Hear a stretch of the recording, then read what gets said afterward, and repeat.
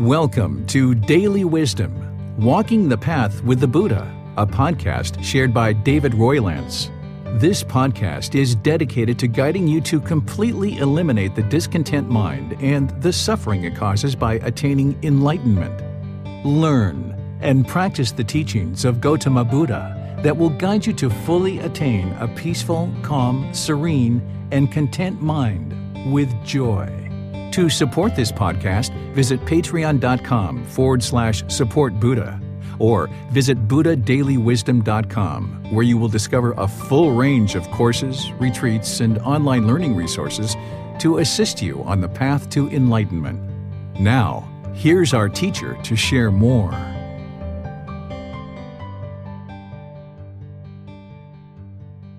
Sawadee Kap. Hello and welcome to Daily Wisdom, Walking the Path with the Buddha. I'd like to thank you for joining us today because this is going to be a really special class. This is coming to the end of our group learning program where we have been studying this book, Developing a Life Practice, The Path That Leads to Enlightenment. And we're going to be restarting this program in a matter of just a few weeks. But now that we're coming to the close of this program, what I typically like to do is kind of refresh everybody's memory of things that we taught towards the beginning of the program. Breathing mindfulness meditation is taught at the very beginning of this program as a 4-part series, which is actually going to start in April. So about another 4 weeks from now, we're going to be doing that 4-part series on breathing mindfulness meditation, a 4-part series on loving kindness meditation, and a 4-part series on Buddhist chanting. But since we've done that so many months ago and we've just been meditating all the way through now, what I'm going to be doing today is kind of a refresh of breathing mindfulness meditation for anybody who has been in this program for a while and needs that refresh, or for anyone who's joined us since we actually did that. You may have joined us in the last few weeks or the last month or two, and you never actually learned breathing mindfulness meditation fully the way that I actually teach it as part of this program. So I'm going to use today's class as a way to refresh you and really go into some of the details of breathing mindfulness meditation to help build up your practice, because it's so pivotal for our practice, this path to enlightenment. If you weren't using breathing mindfulness meditation, you wouldn't be able to experience enlightenment. But also, attaining enlightenment isn't only doing breathing mindfulness meditation either. So a practitioner is going to need a very well-developed practice of breathing mindfulness meditation. So that's why I cover this multiple times, and at the very beginning of the group learning program, I cover it in a 4-part series to really ensure that beginning students are really deepening their practice and building it up from the beginning. So once again, I'd like to welcome all of you to our class. I'll be pausing at different times in order to allow you to ask any questions as we go. And most likely towards the end, we're going to have some time to actually do breathing mindfulness meditation together as a group. But first, let's go ahead and move into discussing the teachings of the Buddha as it relates to breathing mindfulness meditation. The way that I like to share teachings is I'm not interested in students believing anything that I have to say, and not even believing anything that the Buddha has to say either, because belief isn't going to actually lead to enlightenment. Instead, what you do is you learn, reflect, and practice the teachings, and then as you do that, then you see the truth for yourself that it's improving the condition of the mind. Because the cause of discontentedness is craving, desire, attachment. That's the cause. All the anger, sadness, frustration, guilt, shame, fear, boredom, loneliness, all these discontent feelings and others are all being caused by your own mind. So by training your mind, you can move it to this enlightened mental state, which is peaceful, calm, serene, and content with joy permanently. But you wouldn't be able to do that with belief. Instead, you need to learn the teachings like in a class like this or through the other resources that I offer. You then need to reflect on those teachings and probably seeking some guidance for clarification during that time. And then you need to start practicing, actually doing the work in your day-to-day practice. And even there, you're probably going to need to circle back at different times and get more clarity and seek guidance by asking questions. And through this process of learning, reflecting, and practicing while seeking guidance with a teacher, you're going to gradually see the truth that the condition of the mind is improving. So rather than believe me that Gautama Buddha even taught meditation, that's pretty obvious, and most people really know that. But rather than even believe that, what I like to do here with breathing mindfulness meditation and introducing it is just share with you just a few of the words of the Buddha as it relates to meditation. And I dedicated an entire book to this. Volume 7 in this book series, The Words of the Buddha, are all the most important and consolidated teachings of the Buddha on breathing mindfulness meditation. But here are just a few words so that you don't even have to believe me that the Buddha actually taught breathing mindfulness meditation, and you don't have to believe me about the importance of breathing mindfulness meditation, but instead you can see it in his own words. Here's some of his words. He says, "Meditate, monks. Do not be complacent, lest you regret it later. This is my instruction to you." Because if you're not meditating and you are complacent, then you're going to regret it later when you're sad, when you're frustrated, when you're feeling guilt and shame, when you're feeling bored and lonely. You're going to regret it later because you're going to be sitting around with these discontent feelings and others, and you're going to just wish that your mind was further trained than it is. So rather than become complacent when everything's fairly peaceful, everything's fairly relaxed, fairly content and joyful, instead you just stay consistent and dedicated and determined and diligent on your meditation practice. Continue to meditate and continue to evolve the mind to this enlightened mental state where it's permanently peaceful, calm, serene, and content with joy, or else you regret it later. The other thing that he might have been saying here too is, as part of this cycle of rebirth, if we don't experience enlightenment in this life, we will be reborn into another realm of existence, which is not ideal. There's going to be continuous rebirth until we get to enlightenment. So this is probably one of the only places that I see the Buddha kind of giving just a little bit of a nudge. And this is like the Buddha's way of doing that, is just saying, don't be complacent lest you will regret it later. This is my instruction to you.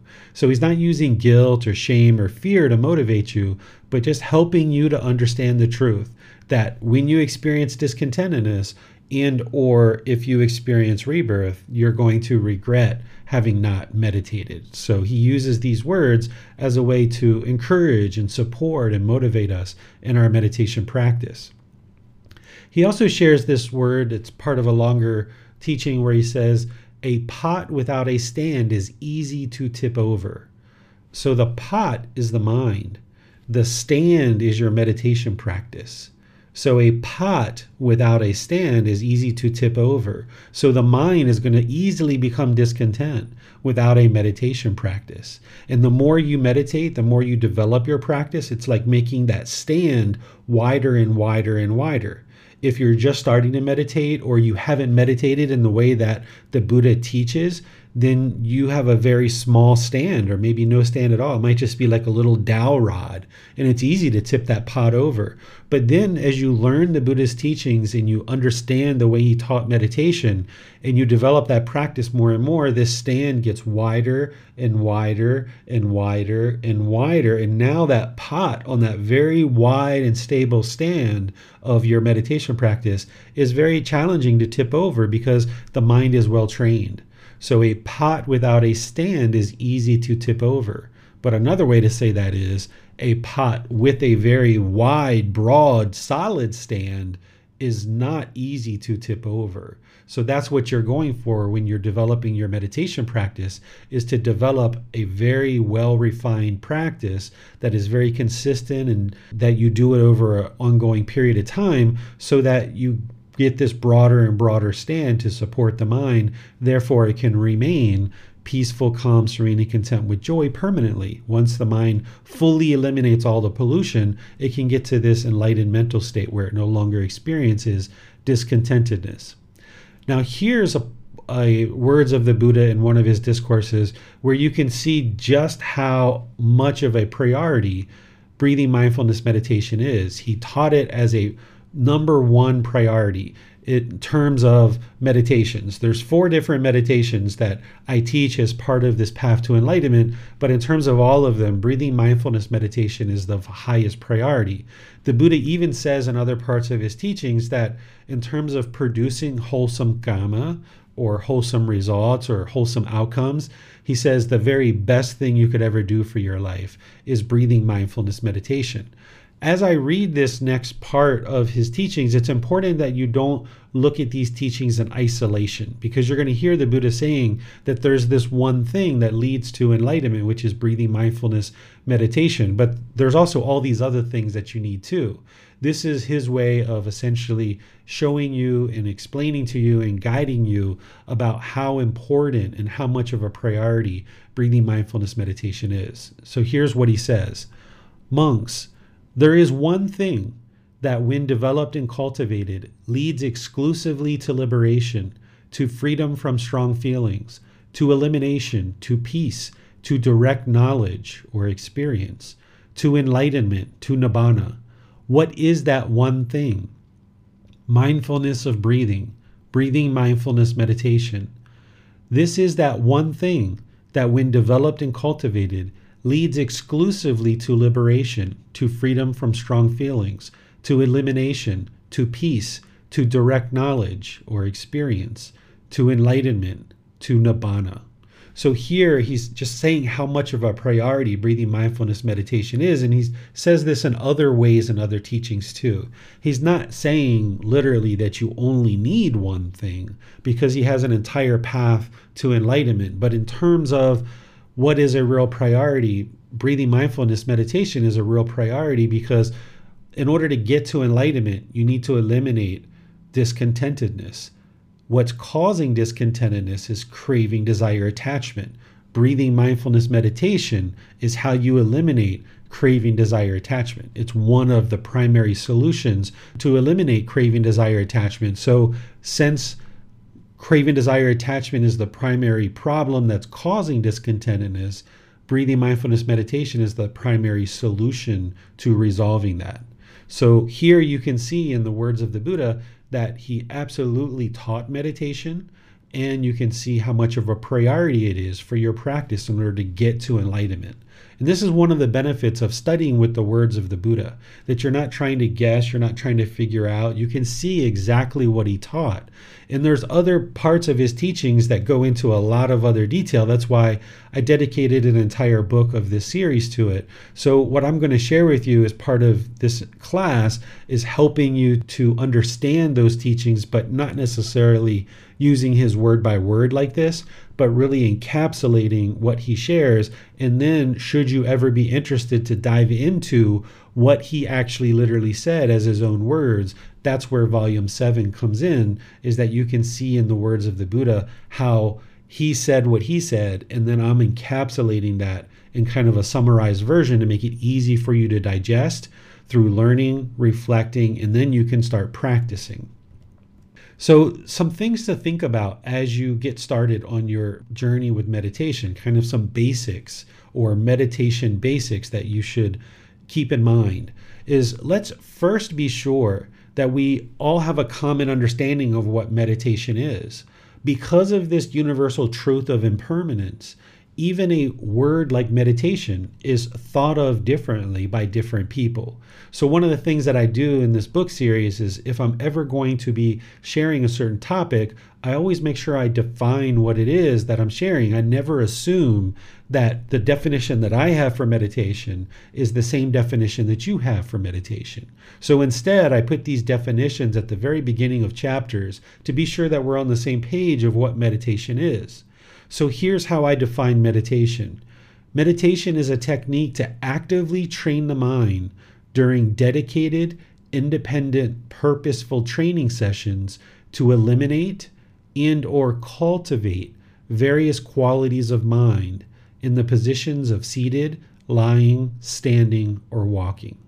This is really important to understand, because nowadays so many people think that if they're walking the dog, they're meditating, or if they're gardening, they're meditating, or if they go exercise for a jog, they're meditating, or if they go drive the car somewhere, this is a meditation. while that could be an activity that helps you balance your life and has different things, it's not meditation the way that the Buddha taught. And the reason why it's so important to understand this definition is because if you thought driving the car was meditation, for example, and all you ever did was drove your car thinking that you're training your mind to get to enlightenment, well, how's that going to work out for you, right? It's not going to work out, because what meditation is and what this path to enlightenment is eliminating these unwholesome qualities of mind and arising wholesome qualities. And in order to accomplish that, there's many aspects of this path. So what I'm describing as meditation and what the Buddha described as meditation is this independent, dedicated, purposeful training session where you're actively training the mind to either eliminate and or cultivate various qualities of mind. And you're going to do this either in the seated, lying, standing, or walking positions. The Buddha gave us 4 different positions for meditation because you can't permanently reside in just one position. It's not possible. So that's why we have 4 different positions, and there's different benefits and pros and cons to meditating in each one of these positions. And as you use each one and you get versed in using each one, you'll decide in what situations do you like which positions of meditation, and you can kind of employ these different positions at different times in order to help you. So be sure you understand what meditation is it's this active, dedicated, independent, purposeful training session. So while we're doing gardening, while we're driving a car, while we're riding a bike, while we're exercising or doing any of these other things, these are all great and wonderful activities, but they're not a dedicated, independent, purposeful, active training session where you're eliminating certain unwholesome qualities and cultivating certain wholesome qualities. And I'm going to share with you for each one of the meditations that I teach, which qualities of mind are you eliminating and which qualities are you cultivating. We're going to share that today in today's class. The next thing in terms of meditation basics is it's so important that you have a meditation teacher. Even if you only talk to your teacher once in a while, or you kind of have casual contact with your teacher every once in a while, it's important that as you're awakening the mind and you're experiencing different things, that you can reach out to somebody and ask for help or ask for clarification, or even just confirm that you're on the right path. This can be really helpful. In different classes, students will talk about their head feeling like it's going to explode almost because it feels like the size of an elephant, or they'll experience different colors and different lights, all different kinds of things. Students will have different questions about meditation, and they need somebody that they can have a relationship with, that they can either send a private message to, ask a question in class, maybe schedule some personal guidance, or some other way of contacting somebody who's further ahead on the path than you, that as you're awakening the mind and you're experiencing different challenges, you can reach out to somebody and ask for help.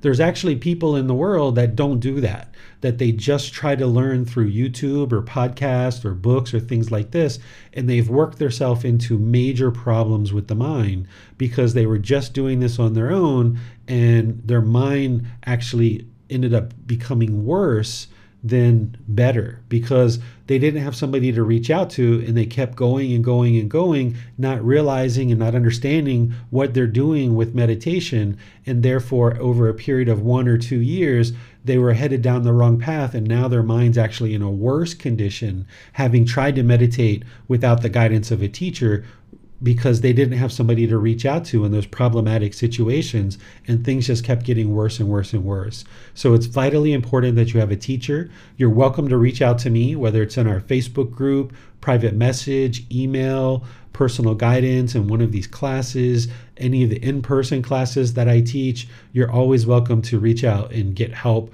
in anything that you need, including meditation.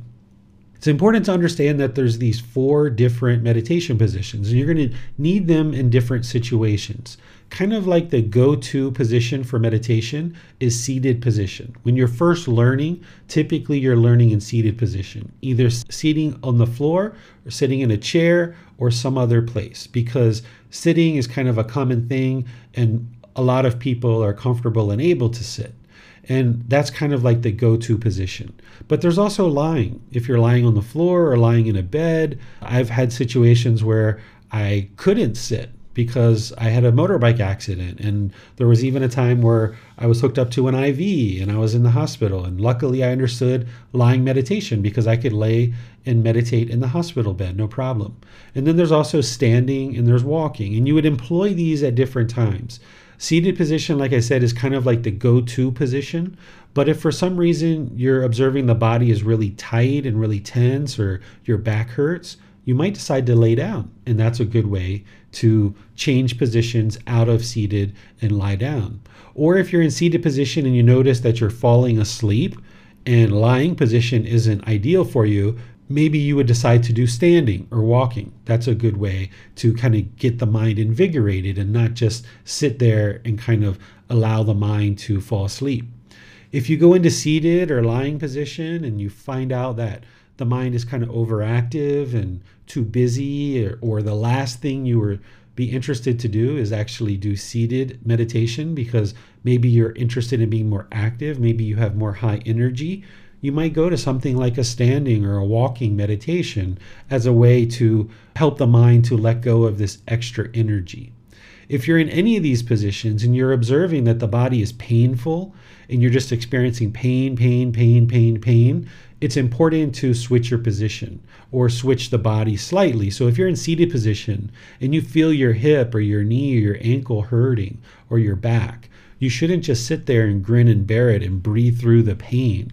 The pain is the body's way of saying, hey, you need to take some corrective action here. There's some challenges, there's some issues. So don't just sit there in the pain because you're not going to be able to perform that active, dedicated, independent, purposeful training session to eliminate or cultivate various qualities of mind because all you're feeling is pain. So your body position in meditation, it should not be luxurious, but it also should not be painful either. Those are two opposite sides of the spectrum. What the Buddha taught is the middle way. The middle way is in the middle, where the body is comfortable. So not luxurious and not painful, but comfortable. And you've got to always be sure that the body is in the middle, because as you're going to hear me share, is the mind is the boss and the body is the employee. In order to get to the boss, you have to go through the employee. So in order to get to the mind, you have to go through the body. You have to kind of put the body in a relaxing, comfortable position. And then when the body is comfortable, you'll be able to access the mind and train the mind. But if the body is painful, the employee is not going to want to take you to go see the boss. Or if the employee is too luxurious, right? If the employees are very luxurious, they're not going to be interested to take you to go see the boss either. So you find that middle where it's comfortable. So when the body's comfortable, then you can access the mind very well. And this is an ideal time to be able to train the mind, because as part of that body positioning, you would like to have the upper body nice and erect so that it keeps the mind attentive and alert during your meditation. Whereas if the body was very luxurious, then the mind's going to have a tendency to turn off. And if the body is really painful, then the mind's just going to be experiencing pain. So that's why you're looking for that middle where it's nice and comfortable. So let me pause here before we go deeper into our class today and see what questions you guys have so far. The way that you ask questions is put those into YouTube, Facebook, or Zoom in the comment section. Our moderators will see that and be sure that your question gets asked during the class and I'll answer it. If you're in Zoom, you can electronically raise your hand and then I'll be able to have one of the moderators call on you and we'll be able to ask any questions or follow-up questions directly. Hello, teacher. In the words of the Buddha, you mentioned the word which is Nibbana. Would you mind to clarify the meaning of this word? Yeah, so this is a Pali word that translates over into enlightenment. This is the mental state that a practitioner on the path to enlightenment is working towards, to attain enlightenment or to attain Nibbana.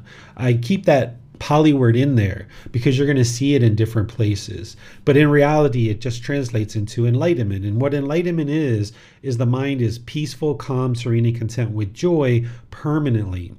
no longer experiencing any discontentedness whatsoever.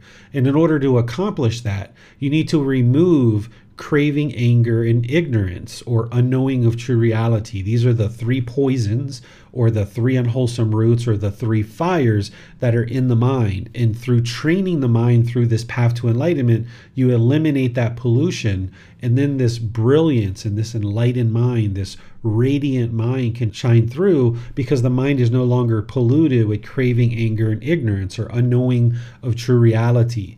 And these three poisons, or these three unwholesome roots, or these three fires, are kind of like the high level way of understanding the pollutions or the taints that are in the mind. There's a more detailed description that the Buddha describes as part of the 10 fetters. This is the way that the Buddha teaches, is he has these different layers that he'll first introduce you to kind of one layer, which is like the three unwholesome roots, or the three poisons, or the three fires. And then once you understand that, then you dive deeper down and you start understanding that they actually go into 10 individual fetters, or 10 individual pollutions of mind.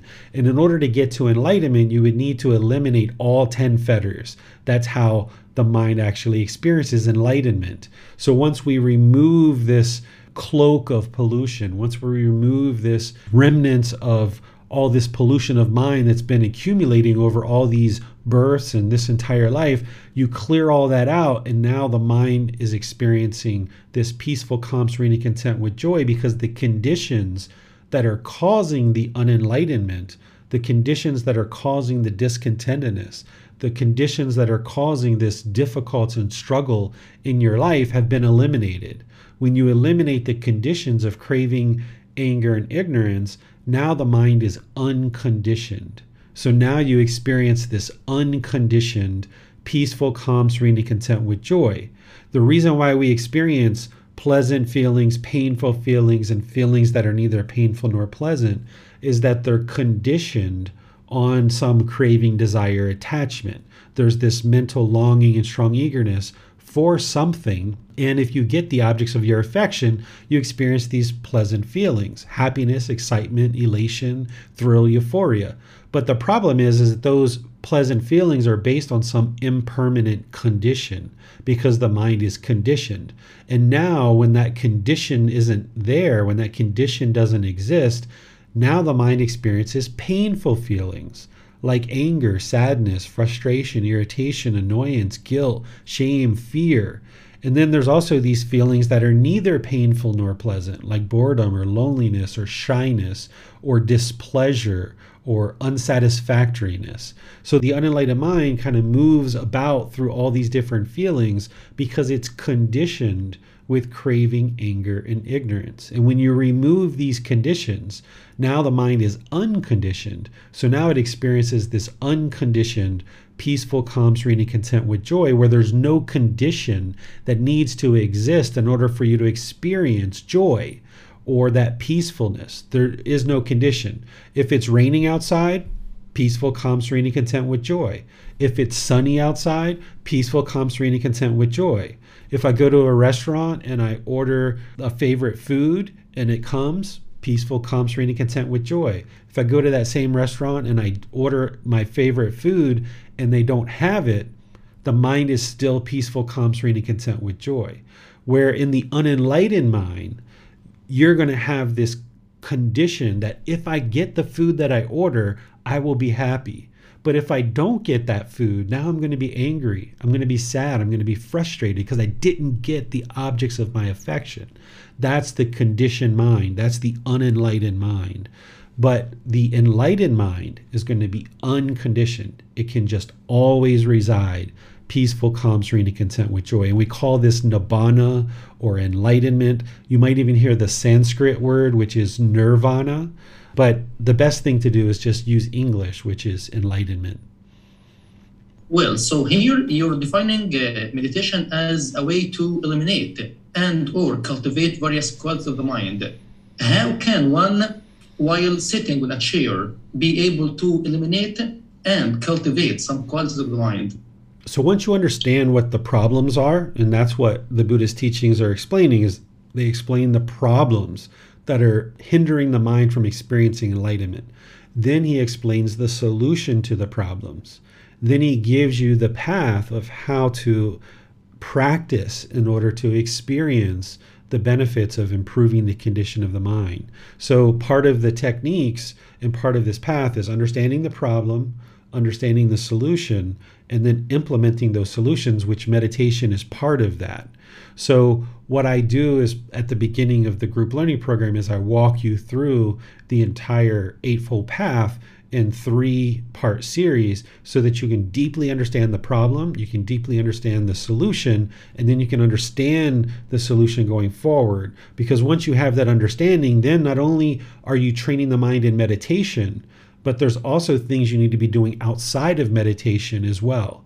This is why you wouldn't be able to just meditate your way to enlightenment.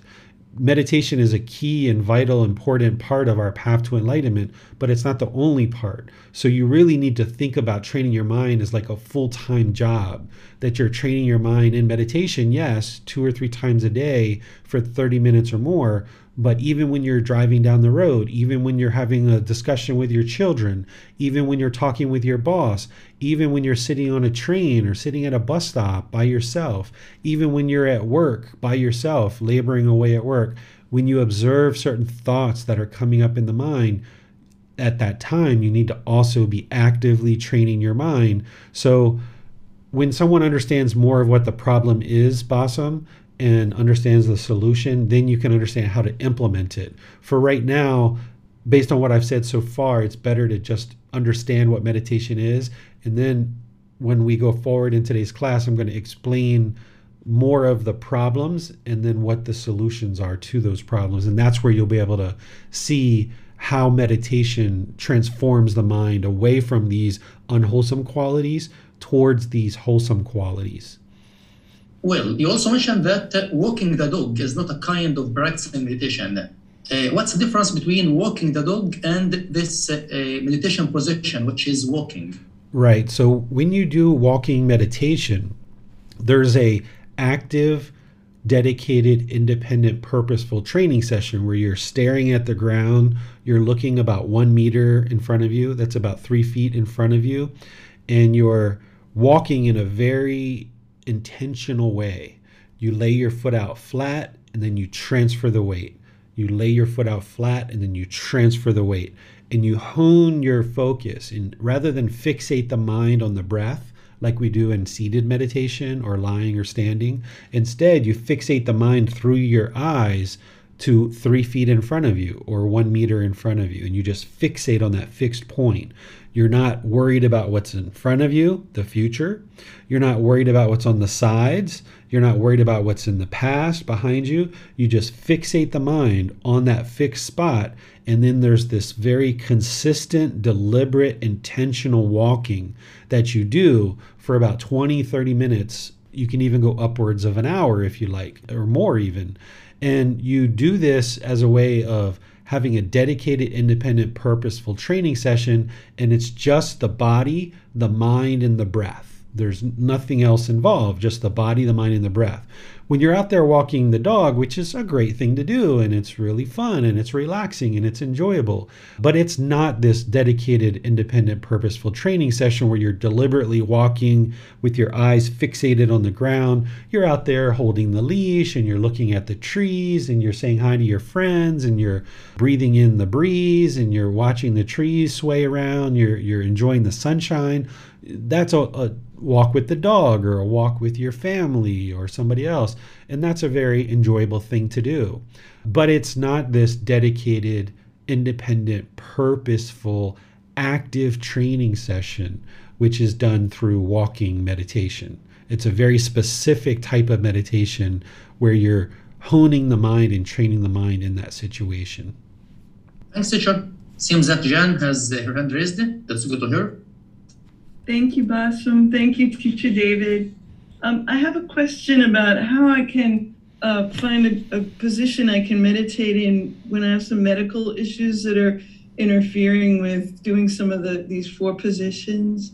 Right now, I'm experiencing a condition where if I stand or walk, I faint. So it's not safe to do those things. And I'm finding I have a different condition. It's called restless leg syndrome. that it's a neurological condition where my legs kick. It's not under my control. And so it's interfering with me doing seated or lying meditation. Sometimes my legs kick violently enough that it lifts me off a chair or it lifts me off the bed. So it's very hard for me to focus on my breath. When this happens, my leg is dancing away. And any kind of guidance, I would really appreciate it. It'd be very helpful. Yeah, this is okay. So I used to have some restless legs as well, not as significant as what you're describing. But what I realized is through training the mind, all that went away. It went away for me. I didn't experience that anymore. So what you do is you do the best you can, Jan. If you're sitting and you're sitting for 5-10 minutes and your legs start kicking, okay, just let them kick, let it go.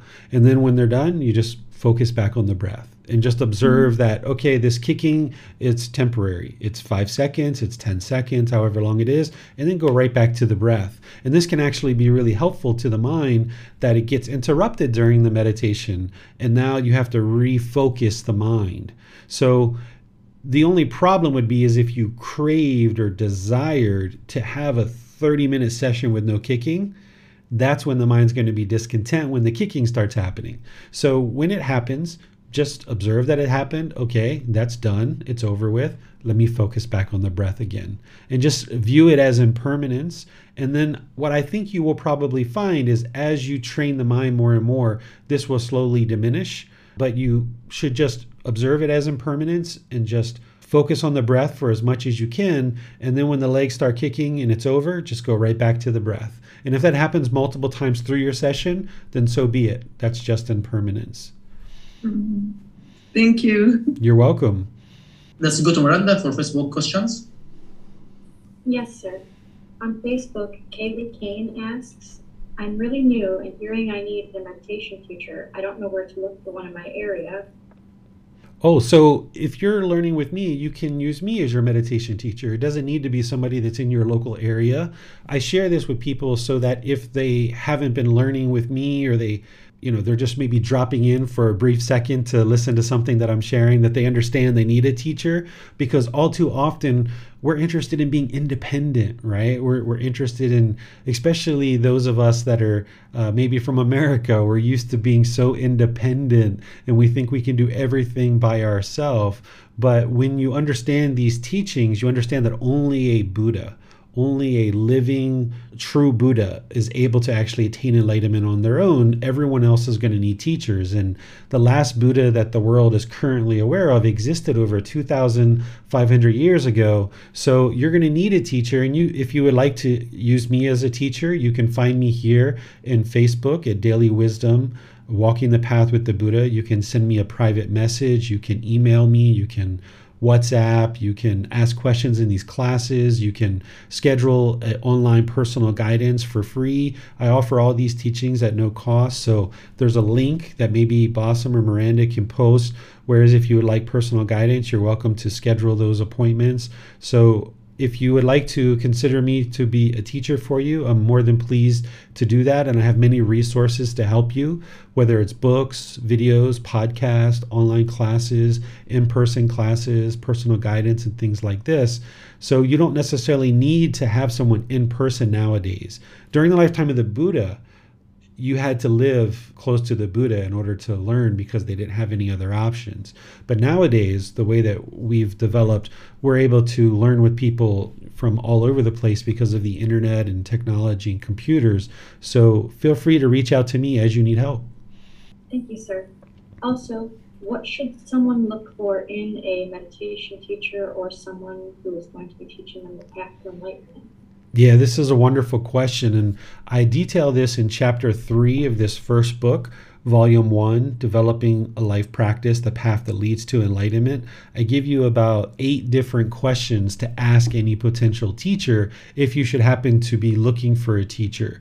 And I really wrote this thinking that, okay, at some point I'm going to die, or this body is going to die, and there's going to be people who are reading this book that can't learn with me, but they're going to be seeking guidance from a teacher. And I was interested in giving them guidance of how they could potentially identify a teacher for themselves. So I put 8 different questions in there, and I even put some answers to consider. But just kind of to summarize a few of those points, but I would really suggest you go look in volume 1, chapter 3 to see the detail.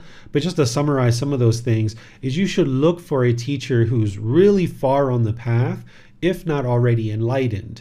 And the questions that are in chapter 3 help you to kind of determine if someone is enlightened or not by asking certain questions and the certain answers that I give.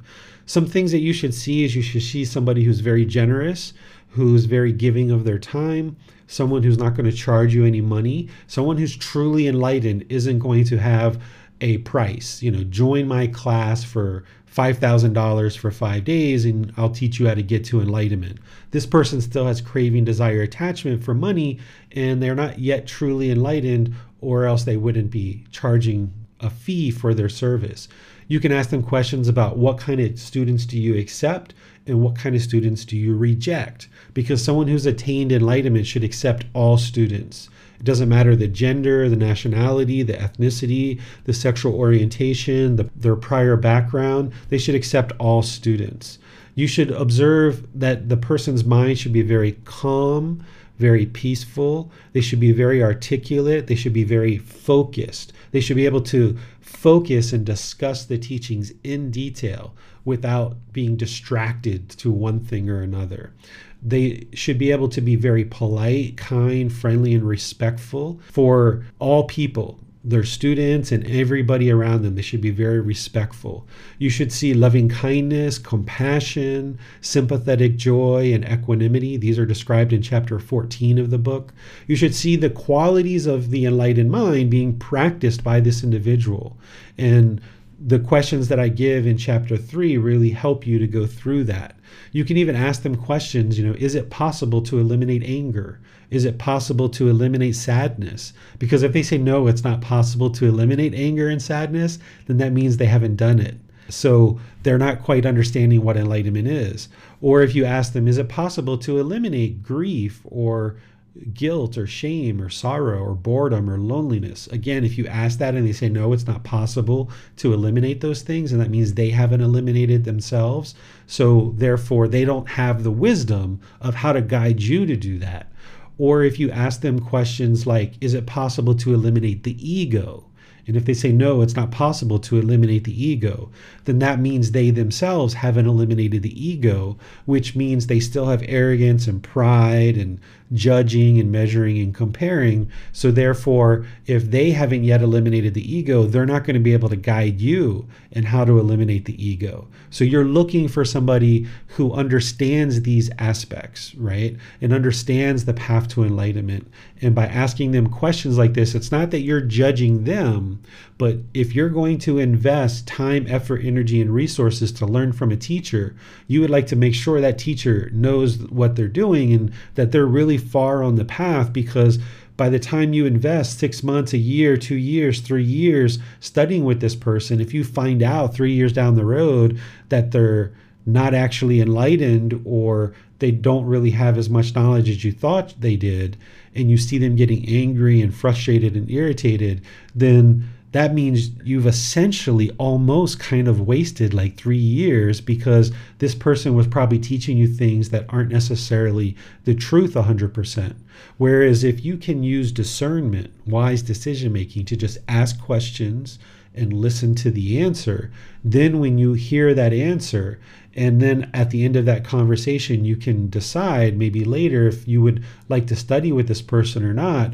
With this wise decision making, you can make a wise decision about who you choose to study with. And that way, you know, if this person is either enlightened or close to enlightenment, they're going to be able to guide me effectively. And all the time that I spend learning from this person is very valuable and very beneficial, and I'm not wasting my time.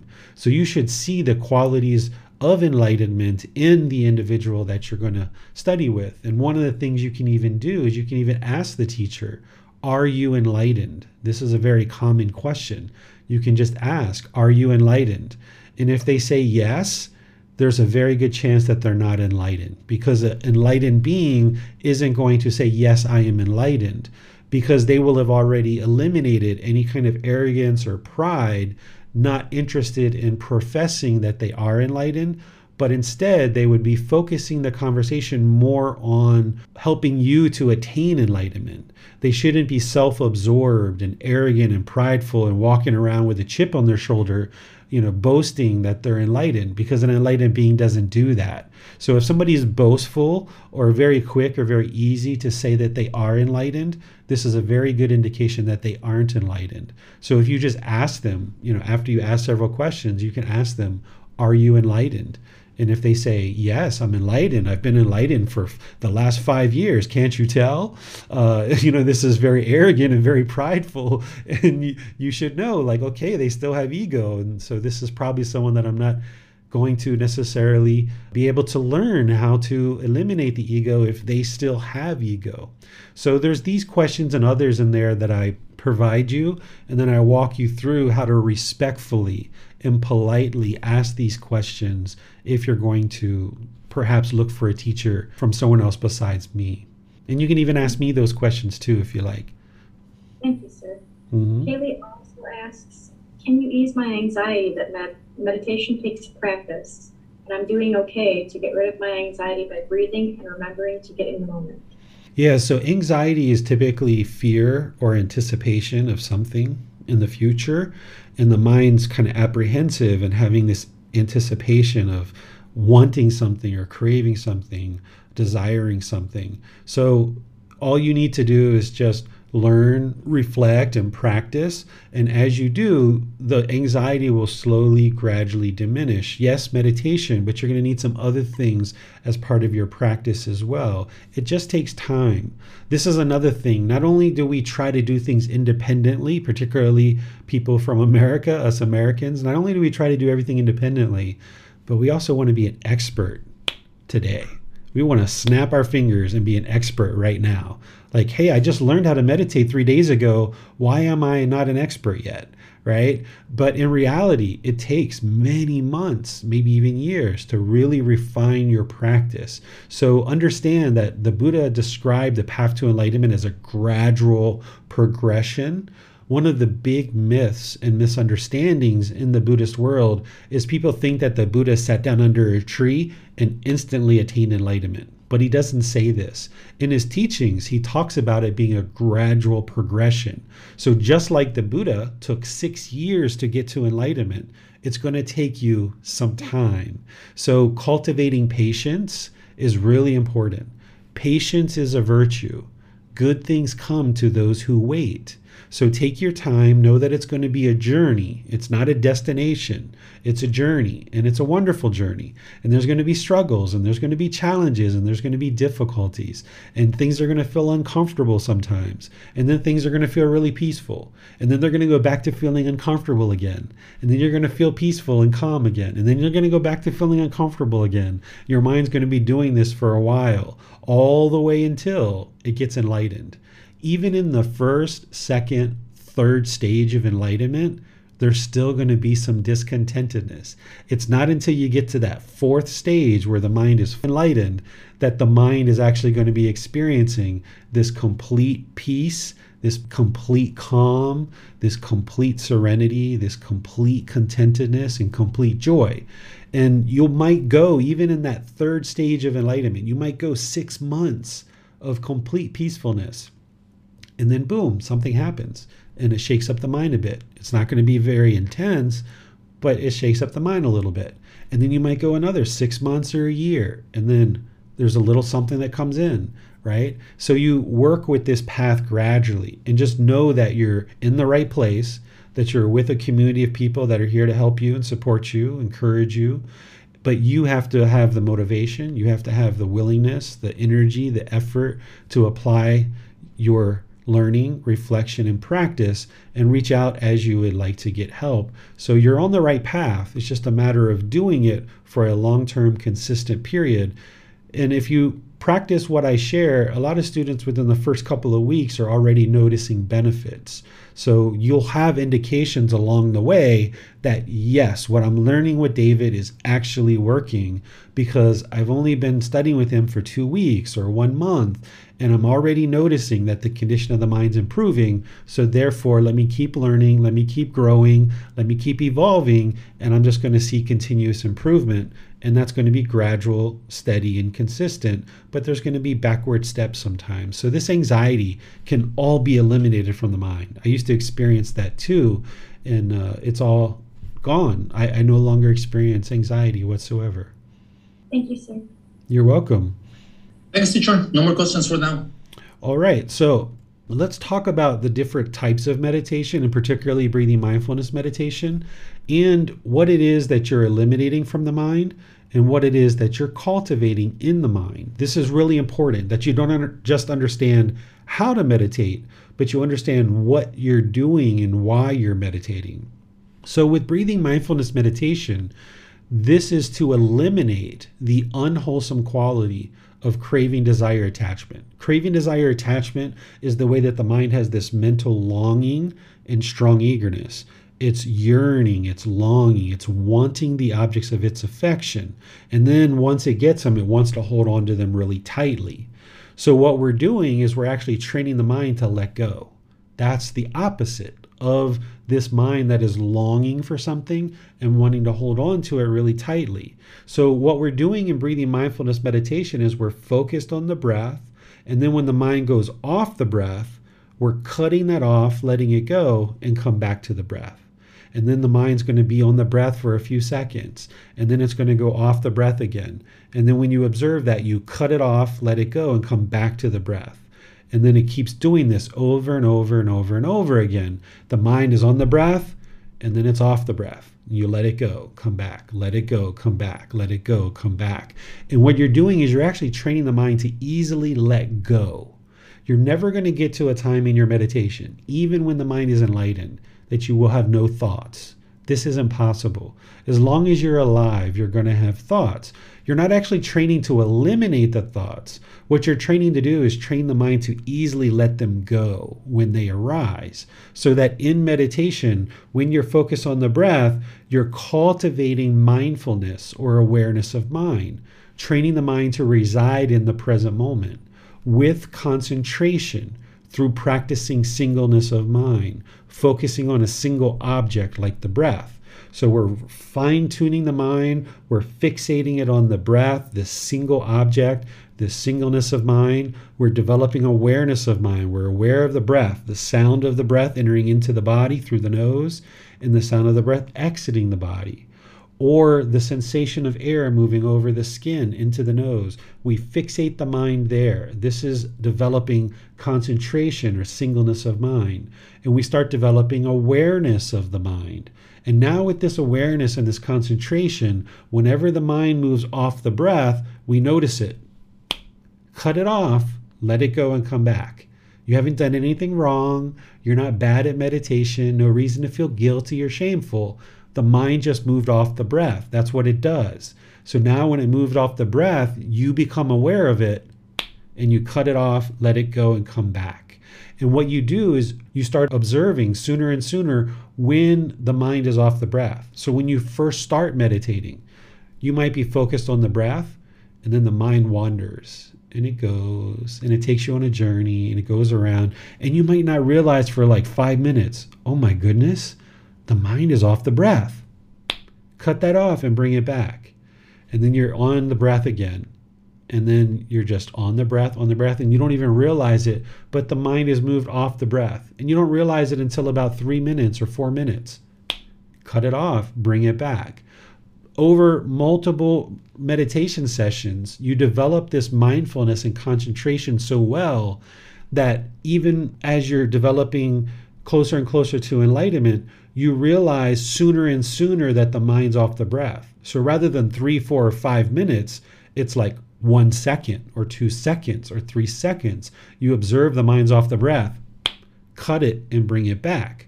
But in order to get there, you have to go through this process of gradually training the mind. So if your mind wanders for 5 or 10 minutes, that's not ideal. That's not what you're looking for. But wherever you become conscious and aware that the mind is off the breath, cut it and let it go. And what you're working towards is to shrink that time down lower and lower and lower, so that eventually you get to the point where it's off the breath, and half a second, 1 second, grab it and pull it back. Grab it and pull it back. Grab it and pull it back. Breathing mindfulness meditation, while it's the most impactful, most important meditation, it's actually, from a technique standpoint, the most easy, because it's very simple. You just focus on the breath. Whenever the mind's off the breath, cut it and bring it back. It's that simple. But in that work, doing that work is the real challenge, because the mind is so polluted when you first start. You're not going to have the awareness of mind. You're not going to have the mindfulness. You're not going to have the concentration. You're not going to be able to easily let these thoughts go. You're not going to be aware that the mind is off the breath very quickly, because the mind is polluted. But just like a muscle, when you're working out in a gym and you got to build up that muscle by doing lots of reps and increasing the weight of the dumbbell more and more, and that builds up the muscle. The same thing with the mind is that when you're doing multiple meditation sessions over multiple weeks and months, and you extend them for longer and longer periods, this is just like being in the gym and increasing the amount of reps, increasing the amount of weight on the dumbbell. It's the same thing when you're in meditation. You would like to do 2 or 3 sessions per day and build up to 30 minutes or more. Of course, when you first start, you might be at 5 minutes. You might be at 1 minute. You might be at 10 minutes. That's fine. That's where you are. But gradually, slowly but surely, you build this up to 2 or 3 sessions a day for 30 minutes or more. And that's where you're really exercising the mind, and it's becoming more and more refined and fine-tuned. These other styles of meditation, next week on Wednesday, we're going to be talking about loving kindness meditation. I'm going to go into that one in detail with you guys. That one is to eliminate anger, hatred, ill will, and all the lesser versions, and you're cultivating loving kindness for all beings. Then there's another 2 types of meditations that are only used in specialized situations. Everyone's going to need breathing mindfulness meditation and loving kindness meditation, because the primary problems, those high-level problems, are craving, anger, and ignorance, the unknowing of true reality. Breathing mindfulness meditation takes care of craving. Loving kindness meditation takes care of anger, and then learning, reflecting, and practicing takes care of the ignorance or unknowing of true reality by acquiring wisdom. And now you use that wisdom in your meditation practice. So these first 2, breathing mindfulness and loving kindness meditation, every practitioner is going to need those. But then, depending on what your experience is and what's going on in your mind, some people might need this meditation to eliminate sexual cravings. Maybe someone who has many different partners and they're having trouble to have just one partner. They would use this meditation to bring their sexual craving down. Or much later in practice, if you're trying to eliminate sex from your practice 100%, you might use this for that. And then as you're getting close to the first stage of enlightenment, you might actually decide to use this 4th meditation, which is a meditation to realize non-self. And this is one that I usually teach on a one-on-one basis after we make sure that your understanding of the universal truth of non-self is there. And once we know that that understanding of the universal truth of non-self is there, make sure that the understanding of the fetter of personal existence view, make sure you understand what that is and what you're working to eliminate. Then after we've had a few conversations on those things and you're starting to understand it, that would be an ideal time to then start using this other meditation to realize non-self. But that's typically like a year and a half, 2 years down the road after you've already developed all these other meditations that you need. And these are the only 4 that anybody should ever need. The first 2 are the primary 2. The other 2 are just kind of optional and on a case-by-case basis. Now, since the lifetime of the Buddha, there's thousands of meditations out there that people have come up with. But these are things that other people came up with. These aren't the teachings of a Buddha. A Buddha's teachings are going to be very clear, very precise, and very concise. They know exactly what it takes to attain enlightenment. And by understanding exactly what the Buddha taught and what he didn't teach, this kind of lessens the burden for you that you don't have to go out and learn 20, 50, 100 different meditations. You only need to really focus on these first two: breathing mindfulness meditation and loving kindness meditation. This eliminates the burden of having to learn all these other meditations that aren't part of the Buddha's teachings anyway. And by focusing on just these two meditations, you can really deepen your practice. Rather than having this really broad, wide practice of like 20, 30, 50, 100 different meditations, instead you just focus on these two. You specialize in them, get really, really good at them, understand how they're working to improve the condition of the mind, understand that this is what the Buddha actually taught, and then you can really specialize and get really deep into these. And then you'll see how it connects to all the rest of his teachings. But all of these other meditations that are out there, while those people may find those beneficial, it's not what the Buddha originally taught.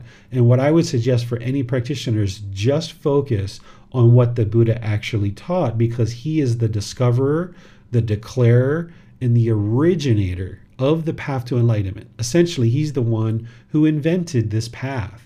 And that's who you're interested in learning from, is the words of the Buddha and understanding exactly what he taught, because that's what's going to lead to enlightenment. All these other changes and modifications and things that people have come up with over 2,500 years of impermanence, those things are not what the Buddha taught, and they're just going to complicate things and make it very difficult for you, because it makes the path really murky and very muddy and very difficult to understand, because those aren't teachings that the Buddha actually shared. So by refining your practice on exactly what the Buddha taught, using the words of the Buddha, then you'll know what the originator, the discoverer, and the declarer of the path to enlightenment taught, and then you can see the truth for yourself that it's actually working. So let me just pause here for a moment and see if you guys have any questions on anything that I just shared. Not seeing any question, teacher, for this time. I see Chris just rose his hand. Oh, yeah. Okay. Let's go to him. Thank you, Teacher David. I have a question. Is it common early in meditation practice that while you're able to go for a longer length, that sometimes mind or different thoughts come in while you're meditating more frequently? So you're able to pull back, but the mind is engaging outside thoughts more frequently? Is that sort of like your mind clearing itself of the toxins? Yeah, there's something like that. Yeah, there's so much bundled up in the mind that when you first start meditating, it's like bombardment. You know, we're not really taught growing up, as most cultures, unless you grew up in a culture like here in Thailand, we're not taught to just sit with our own thoughts. We're taught to typically bury our thoughts, and we kind of sweep the thoughts under the carpet, the proverbial carpet, right? And what we're doing with meditation is we're pulling the carpet back, and all the dust is flying all over the place. And we're oftentimes very bombarded with thoughts early on in our practice. So this is very normal, and it can take a certain amount of time. Everybody's a little bit different, but it can take a significant amount of time to really clear that out, because not only have you been burying your thoughts for all of this life, but there's been multiple lives before this that the mind has just been burying and burying and burying and accumulating and accumulating. And now we've got this big mountain of dust under this carpet, and we're pulling that back, and the dust is flying, and yeah, we don't like it. So it's very normal, but if you stick with it, you'll get better and better, and you'll notice the mind will quiet. But part of that getting better is refining your practice, and that's why I'm taking the time to go through these teachings today, so that you guys can really refine and hone in what you're doing in meditation. Thank you. You're welcome. Thanks, teacher. No more questions. All right. So now going through kind of more in depth about how to actually conduct your meditation session is the first thing, like I mentioned earlier, is the mind is the boss and the body is the employee. Always remember this, that the mind is the boss, the body is the employee. For example, if you're going to hit somebody in the face, which we might have done at some other time in our life, if we do that, the body is just following what's in the mind. It's the mind that has the craving to hit this person.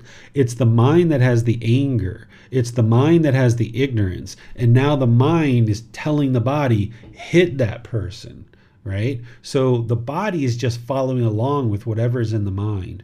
So our goal on this path to enlightenment is to train the mind, because if we can purify the mind, then we will see that our intentions, our speech, and our actions can also be purified. So our meditation practice is to train the mind. And by understanding that the mind's the boss and the body's the employee, then you can understand to get the body into a comfortable position, not luxurious, not painful, but a comfortable position, and then it'll take you to go see the boss. So that's really important. The Buddha talks in his teachings about setting up mindfulness in front of you. Mindfulness is awareness of mind, having awareness of mind. And when you have awareness of mind, then you can actually eliminate unwholesome qualities and you can arise wholesome qualities. If you're not aware of what's in the mind, then how could you ever purify the mind? I call this walking through the forest, knocking down the trees and burning up the forest. That's essentially what we do when we're off this path before we really learn this path, is we're knocking down all the trees in the forest and we're burning up the forest because we don't have mindfulness. We don't have awareness of mind. So therefore we can't restrain the mind. We just kind of almost vomit on the world, and we go through with our intentions, speech, and actions very hostile, very aggressive, very demeaning sometimes, and we have these speech and actions that cause harm in the world, and therefore harm comes back to us. So as part of your meditation, as part of this entire path, you're always interested in cultivating mindfulness or awareness of the mind. Because if you're aware of the unwholesome qualities, then you can take some action to eliminate them. And if you're aware of the wholesome qualities, then you can take some action to support them, encourage them, and don't allow them to fade. But if you didn't have mindfulness or awareness of mind, you wouldn't be able to do that. So before you go into meditation, you're not interested in just plopping down and meditating or just boom, go into meditation. You're interested in kind of setting up this mindfulness in front of you, is what the Buddha said. Start cultivating awareness. So maybe you come into the house, you take off your jacket, you take off your shoes, maybe you go empty the organs in the bathroom or something like that. Maybe you just take a little sip of water to make sure your mouth's got a little water. It's up to you. You decide. Each session's a little bit different. Some people might decide to do some chanting, and that's helpful to kind of ease the mind into meditation. Some people might choose to use prayer if you're into prayer, and that's something that you'd like to use. Some people like to use yoga or some breathing exercise or something like this. Whatever it is for you, everybody's going to be a little bit different, but you should start bringing some awareness to the mind so you're not just plopping down in meditation. That would be setting up mindfulness in front of you.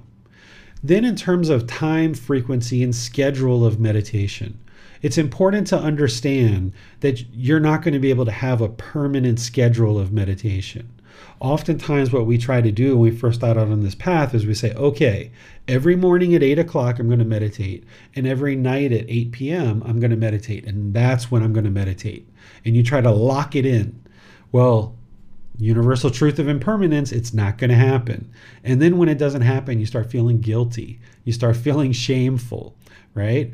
So don't try to lock in a fixed schedule. You might put some placeholders in your day that, okay, I'm going to generally try to meditate in the morning, probably around 8 o'clock, give or take, whenever that happens. And I'm going to generally try to meditate in the evening, perhaps, right? If you're having a twice a day schedule, but don't try to lock in a fixed schedule, because that's craving permanence and that's only going to lead to discontentedness. But instead have these anchor points. The Buddha meditated morning, midday, and evening. And remember, he didn't have a watch. He didn't have a watch 2,500 years ago, so he didn't know to meditate at exactly 8 o'clock. So if you see somebody tell you that you have to meditate at exactly 3:30 a.m. in the morning, and that's the best time to meditate, well, the Buddha didn't do that. So why is somebody sharing that today? It's because of that ignorance, the unknowing of true reality. The Buddha didn't have a watch to tell what time it was. So in his teachings, he says, I meditate morning, midday, and evening. So that's kind of a general schedule for you. don't have this fixed schedule, but kind of have these anchor points.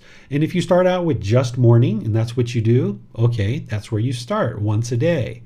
But then you'd like to kind of gradually build up to where you're doing twice a day, maybe morning and evening.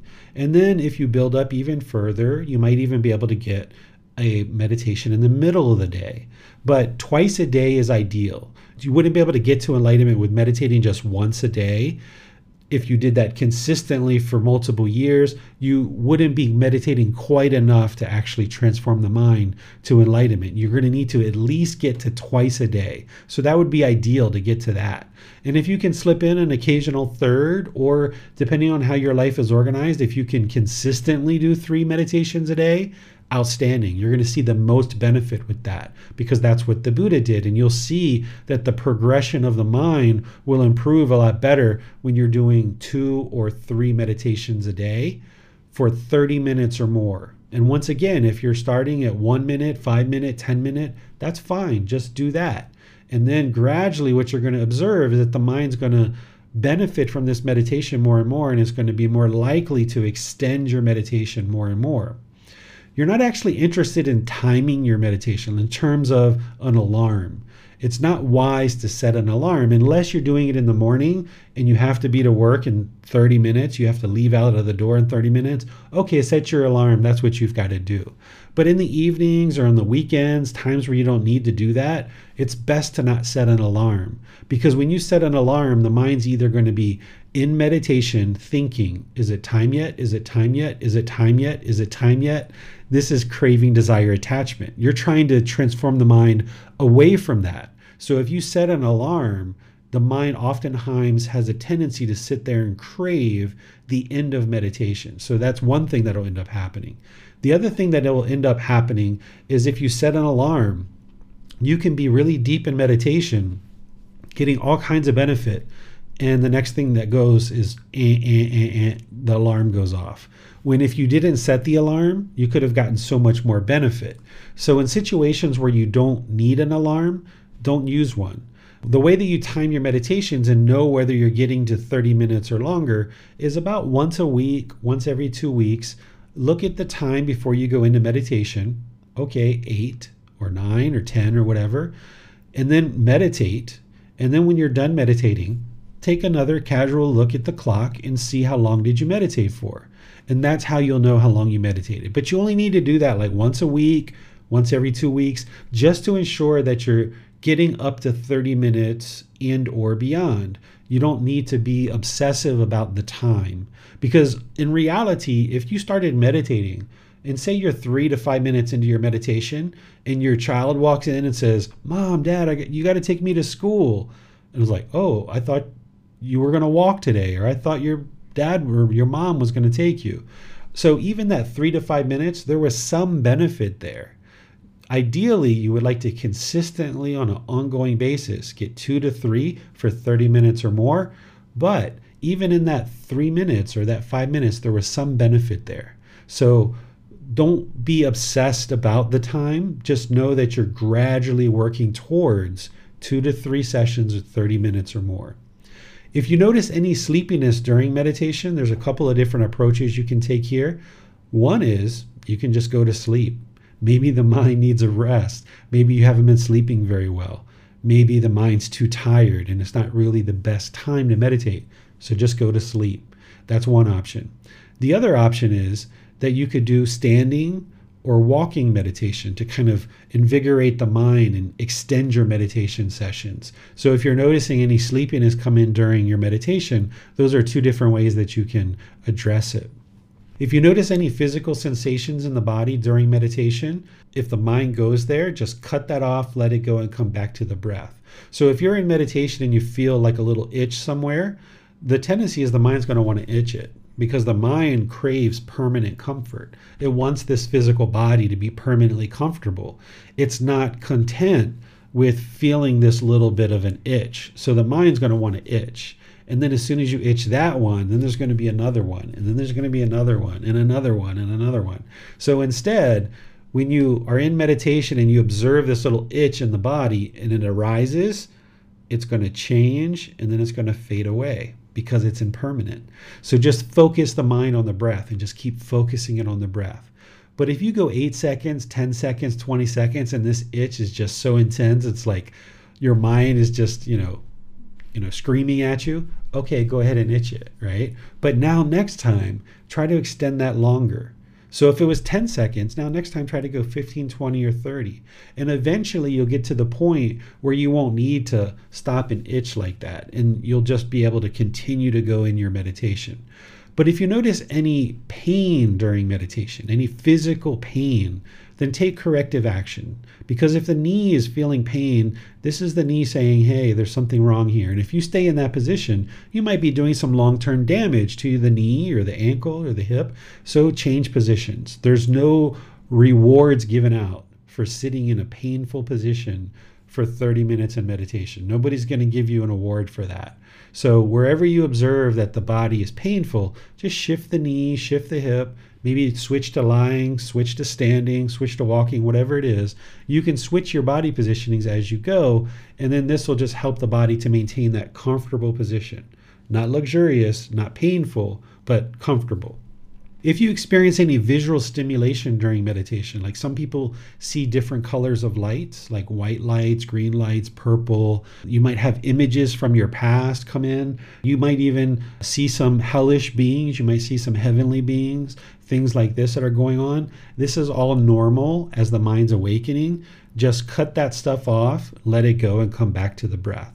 It's normal that as the mind awakens, it starts to experience all this different imagery, and it starts to show you the real power of the mind and how powerful this mind is. And you can experience some visual stimulation. So as that's happening, just realize that it's normal. You don't have to run out and ask everybody, what does orange mean? I saw orange color in my meditation. Does that mean I'm special? Am I a special person because I saw orange in my meditation? I must be so special, right? No, everybody has those experiences. It's completely normal.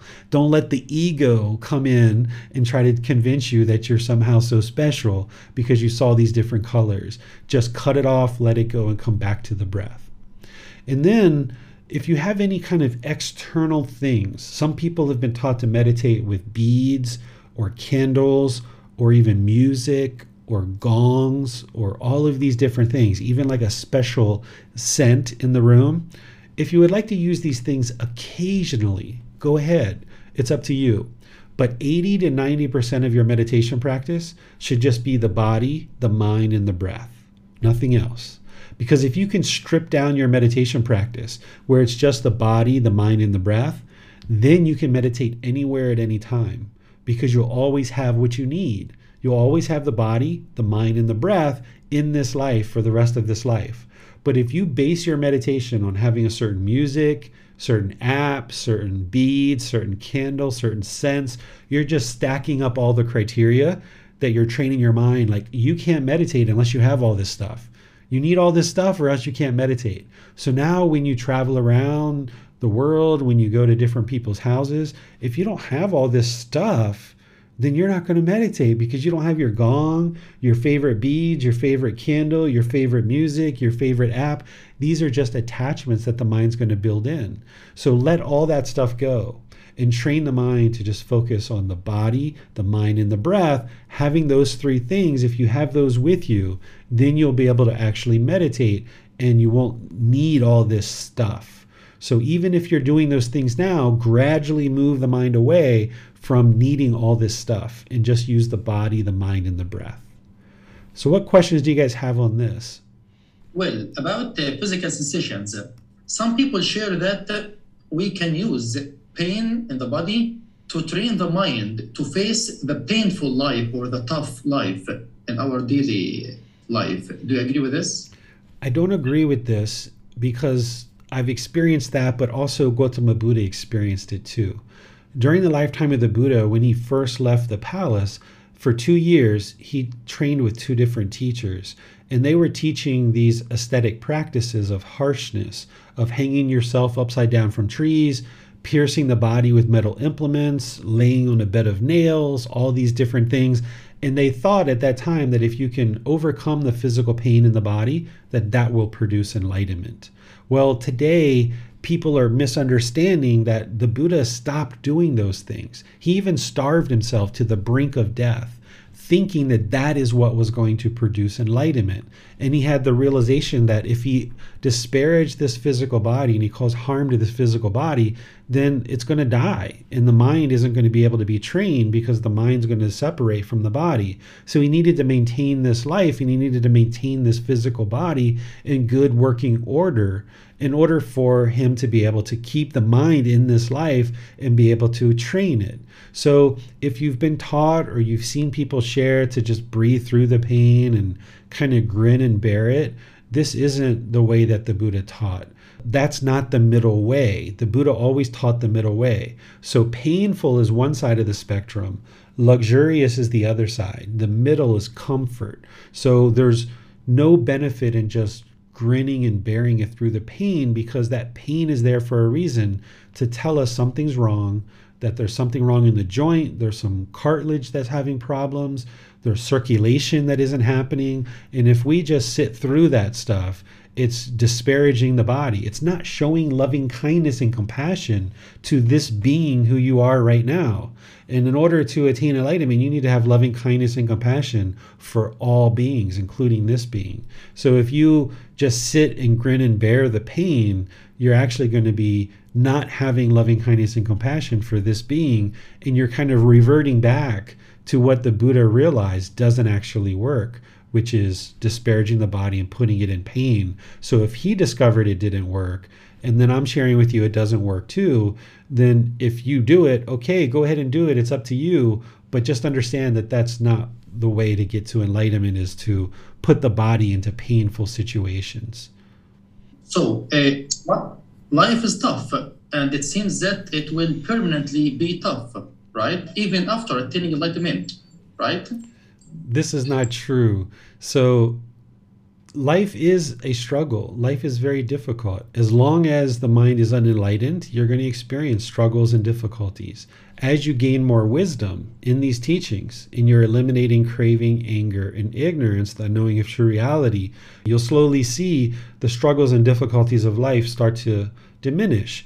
But in those situations where the mind is struggling and having difficulties, that's where it's working the hardest to gain wisdom. And you would like to be able to gain as much wisdom in that difficulty as you can. Because if you don't gain all the wisdom that you need, that situation is going to repeat, because you're in this cycle. You're in this cycle of rebirth, and all these situations are just going to keep repeating over and over and over again until you learn the wisdom that you need to transcend that. So if you've had difficult relationships with a man or a woman, a significant partner, and your first relationship was really difficult, and then your second one was difficult, and your third one was difficult, and you continue to have difficulties with having a partner, this is because you haven't quite learned what it is that you need in each one of those situations. Things might have slowly gotten better to select an improved partner, but you're not gaining the wisdom that you need in these situations, and that's why you keep having difficulties over and over. Or if you're having difficulties at your job, or you're having difficulties with your children, or other things like this, these are going to keep repeating over and over until you gain the wisdom that you need. Once you gain the wisdom, and you're eliminating craving, anger, and ignorance, then the mind moves to this enlightened mind, and you understand this world that you live in, and the mind's no longer struggling, it's no longer having difficulties, because you understand the world. You've eliminated all the pollution, and instead of operating through craving, anger, and ignorance, you're operating through generosity, loving kindness, and wisdom. And now with this generosity, loving kindness, and wisdom, which are the exact opposites of craving, anger, and ignorance, now with this generosity, loving kindness, and wisdom, you're making decisions through generosity, giving and sharing. You're no longer selfish and having cravings. You're practicing generosity. You're no longer anger, hatred, and ill will. You're now practicing loving kindness for all beings. And you no longer have this ignorance or unknowing of true reality, but you have this wisdom that comes into the mind, and you're able to now function in the world with ease and with peacefulness. But when you lack those things, when you're lacking generosity, loving kindness, and wisdom, you're still functioning through craving, anger, and ignorance. And this is why life is such a struggle and life is difficult. With the enlightened mind, life is completely easy. There's still going to be some challenges that come up. I have challenges and other people have challenges in the world, but you have the tools, you have the generosity, loving kindness, and wisdom in which to address this situation and address this challenge. You're no longer functioning through craving, anger, and ignorance, which is putting out harm in the world, so therefore harm is coming back to you. Instead, you're putting out generosity, loving kindness, and wisdom. And by putting that out, then you experience an ease about life. You're still going to experience impermanence when the mind is enlightened, but your mind is fully trained in understanding of impermanence. So therefore, you can just ebb and flow with that so easily because it's just a common thing. It's just normal for you because your mind is so well versed in these teachings that it's first nature for you to know that impermanence is going to happen. And now you can function at ease without the struggles and difficulties. You'll have challenges. Now you might look at it as like, I've got this problem. Oh, this problem, it's so difficult. I've got this problem. Well, as you evolve and you train the mind more, you don't see things as problems. You see them as challenges. You have this challenge, and you know that this challenge is impermanent. It's only a matter of bringing the right amount of generosity, loving kindness, and wisdom. And by applying these things to this situation, this challenge is going to be resolved. It's temporary. Where when we have a problem, we hit a brick wall, we feel like we're bogged down in the mud, we don't have the wisdom we need to solve this problem, and we think this problem is going to be permanent, and we just kind of feel this heavy weight on our shoulders because we don't have the wisdom that we need of how to address this situation. But as we evolve and we no longer look at things as problems with this craving, anger, and ignorance, we look at it as a challenge, and now it's just a matter of finding the right amount of generosity, loving kindness, and wisdom to place into this situation with this challenge. We know that that's going to be resolved. It's just a matter of time and bringing that wisdom into the situation. So we'll still face challenges as enlightened beings, but we'll have all the tools we need in which to resolve those challenges. Thanks, sir. No more questions. All right. And the last thing I'll share before we actually do meditation together is that you should never, ever, ever, ever give up on your meditation practice. There's going to be those challenges. There's going to be those difficulties. There's going to be times where the mind is bombarded with lots of thoughts. There's going to be times where the mind is completely peaceful and you're like, oh my goodness, this is so great. And then tomorrow, boom, here comes the bombardment of all kinds of thoughts again. And you're going to feel like, oh my goodness, I have to go through this again. Yeah, you're in this cycle. You have to keep going through this over and over and over again until the mind learns what it needs to learn. So even when you feel that peacefulness come into the mind, don't grab onto it and cling onto it and crave it, because that peacefulness that you experience is temporary until you get to enlightenment, and then it's going to be permanent. So even though you're going to have this back and forth, this peacefulness, this bombardment of thoughts, this peacefulness, this bombardment of thought, don't give up. Or even when you first start, it's just going to be bombardment of thoughts, bombardment of thoughts, bombardment of thoughts, bombardment of thoughts. Don't give up, because this is the escape. If you're not interested in experiencing discontentedness anymore in your life, if you're tired of the sadness, if you're tired of the loneliness and the boredom, if you're tired of the guilt and shame, this is the solution. This is the way to escape that. But if you give up, you're never going to be able to experience that. So even in those difficult, challenging times, don't ever give up. The words of the Buddha on this is, he says that when you encounter the struggle, don't shrink back from the struggle. Don't shrink back from the struggle, because it's the struggle that you're gaining the wisdom.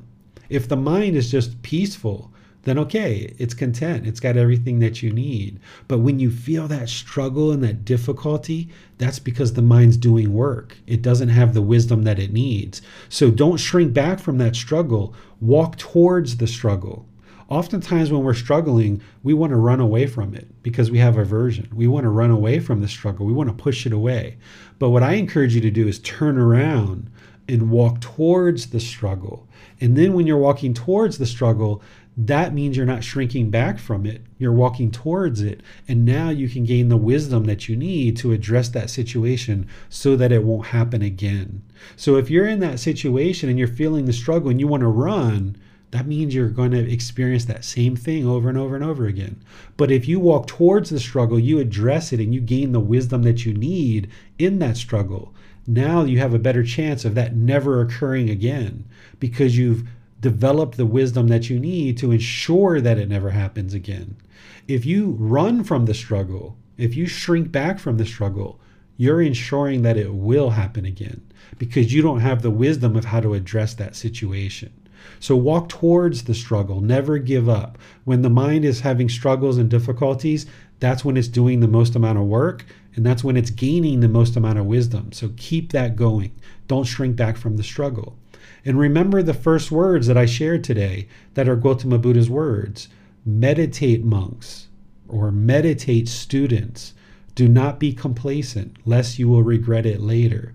This is my instruction to you. So don't shrink back from the struggle, or else you're going to regret it later. Don't be complacent, but find that middle where you're meditating on a regular, consistent basis, gradually building up your practice.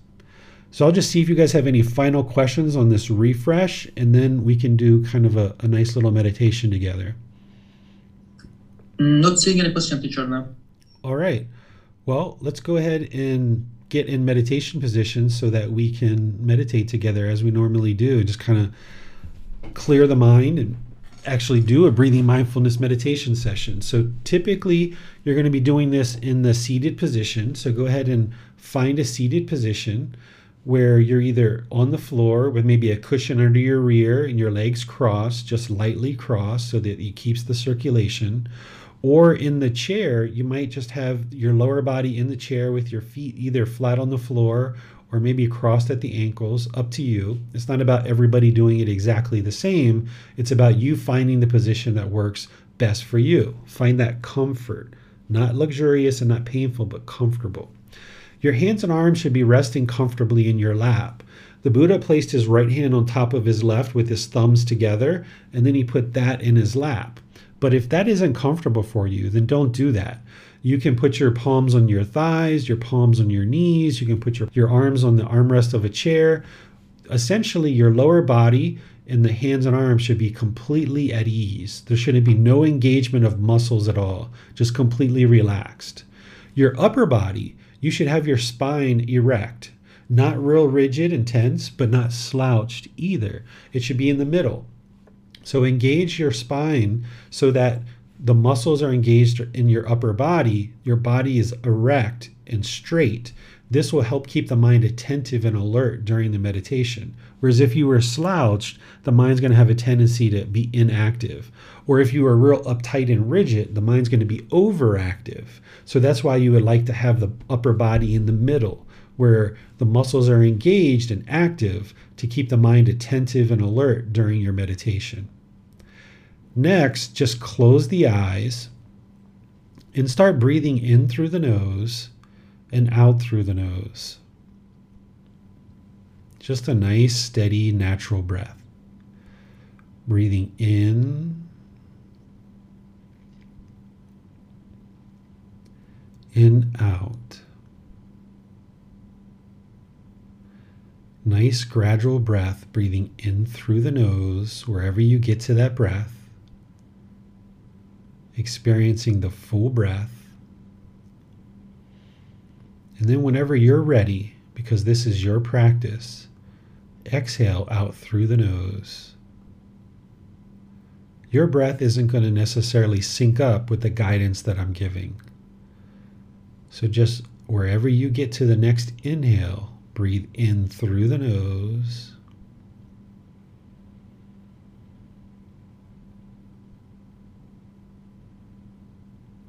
And exhale through the nose.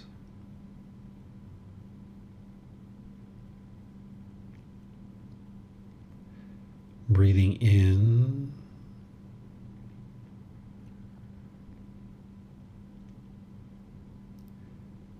and out.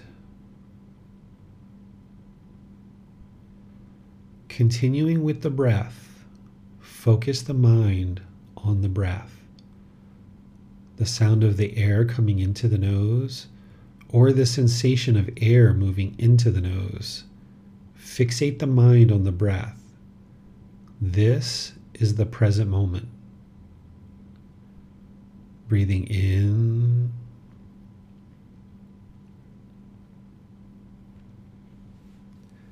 and out.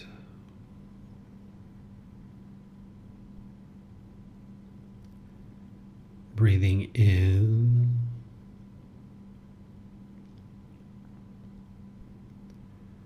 and out. With the mind fixated on the breath, wherever you notice that the mind is off the breath, cut that off, let it go, and bring the mind back to the breath, the present moment. Breathing in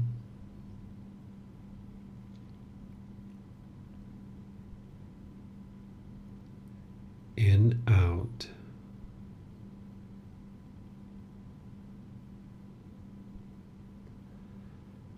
Breathing in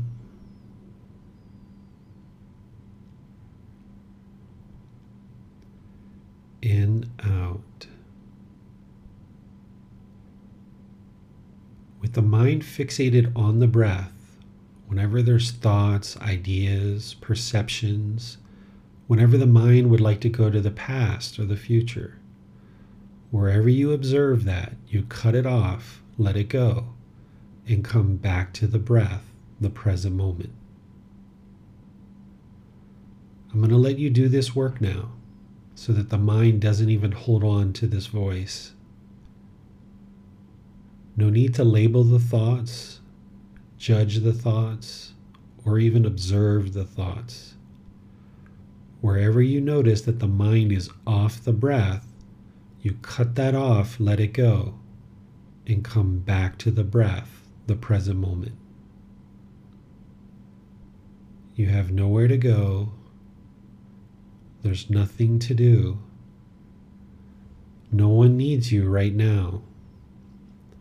This is your time to focus on the breath.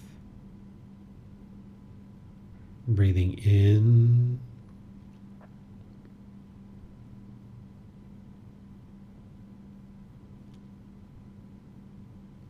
and out.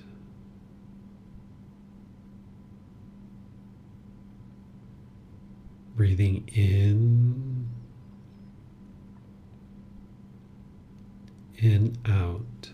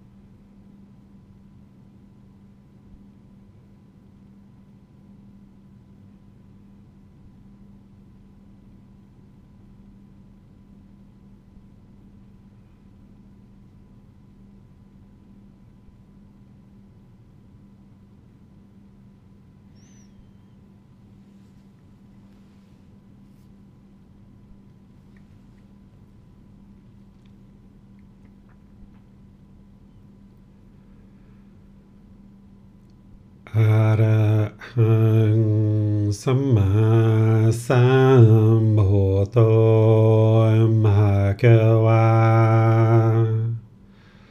พุทธังภะคะวันตังอะภิวาเทมิ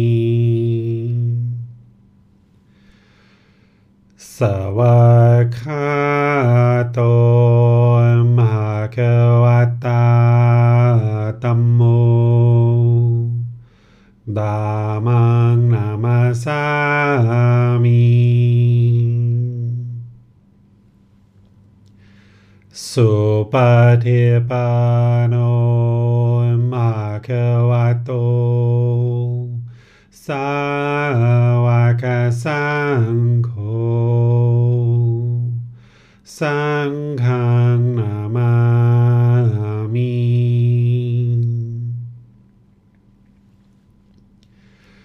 นะโมตัสสะภะคะวะโตอะระหะโตสัมมาสัมพุทธัสสะนะโมตัสสะภะคะวะโตอะระหะโตสัมมาสัมพุทธัสสะนะโมตัสสะภะคะวะโตอะระหะโตสัมมาสัมพุทธัสสะอิติปิโสภะคะวะอะระหังสัมมาสัมพุทโธวิจาจารณังสัมมุโนสัคขะโตโรกาวิโตอนุเตโรปุริสาธัมมาสติสัตตาตาวามนุสนังพุทโธภะคะวะติ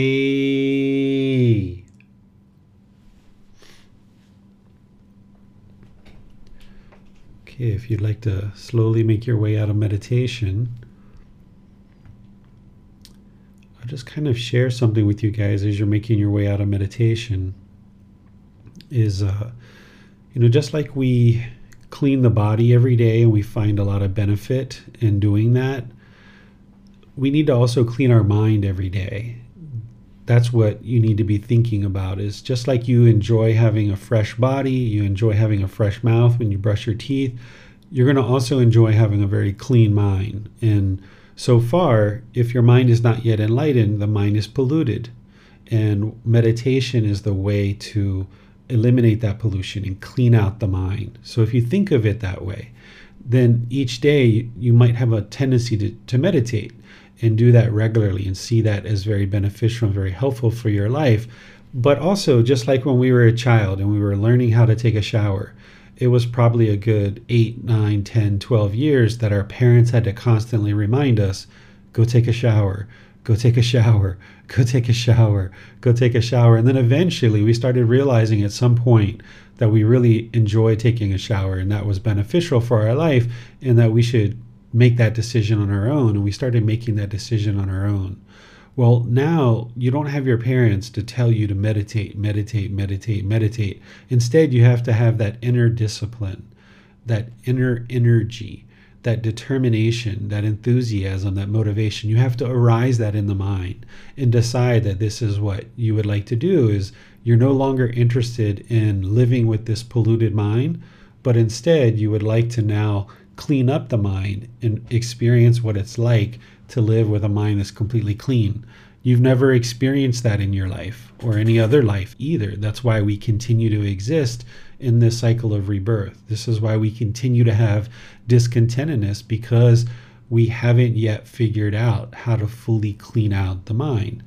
But by doing that on a regular basis and never giving up, like I shared, then you'll be able to see the benefits in it as the discontentedness gradually diminishes. And eventually, the mind comes into this peaceful, calm, serene, content mind with joy. And you'll really thank yourself for all the effort and all the work that you ultimately get to enlightenment.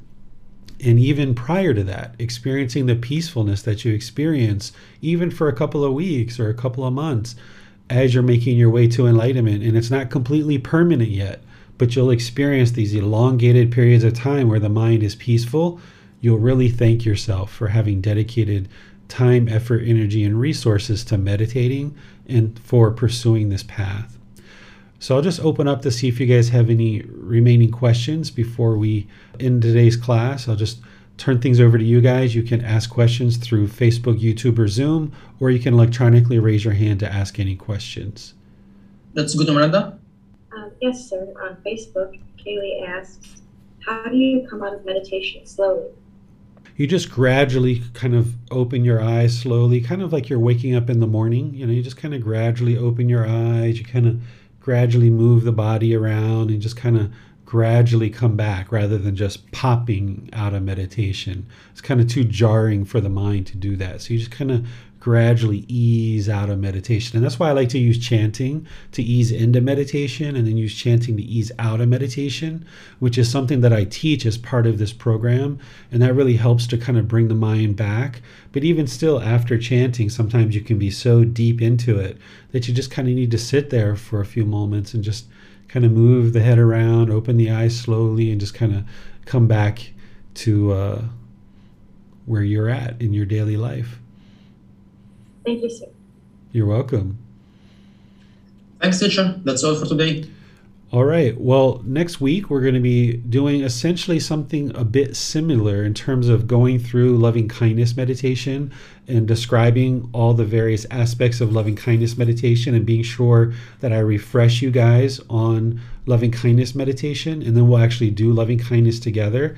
Usually teaching you loving kindness meditation, it's only kind of like 30 minutes or so, maybe 45 minutes, and then we'll go right into loving kindness meditation. So that is what we'll do next week. And then we have 2 more weeks after that where we'll just be doing breathing mindfulness and just loving kindness. So I'm doing this refresh now, and then we'll have additional weeks to just kind of come to class and do breathing mindfulness and loving kindness.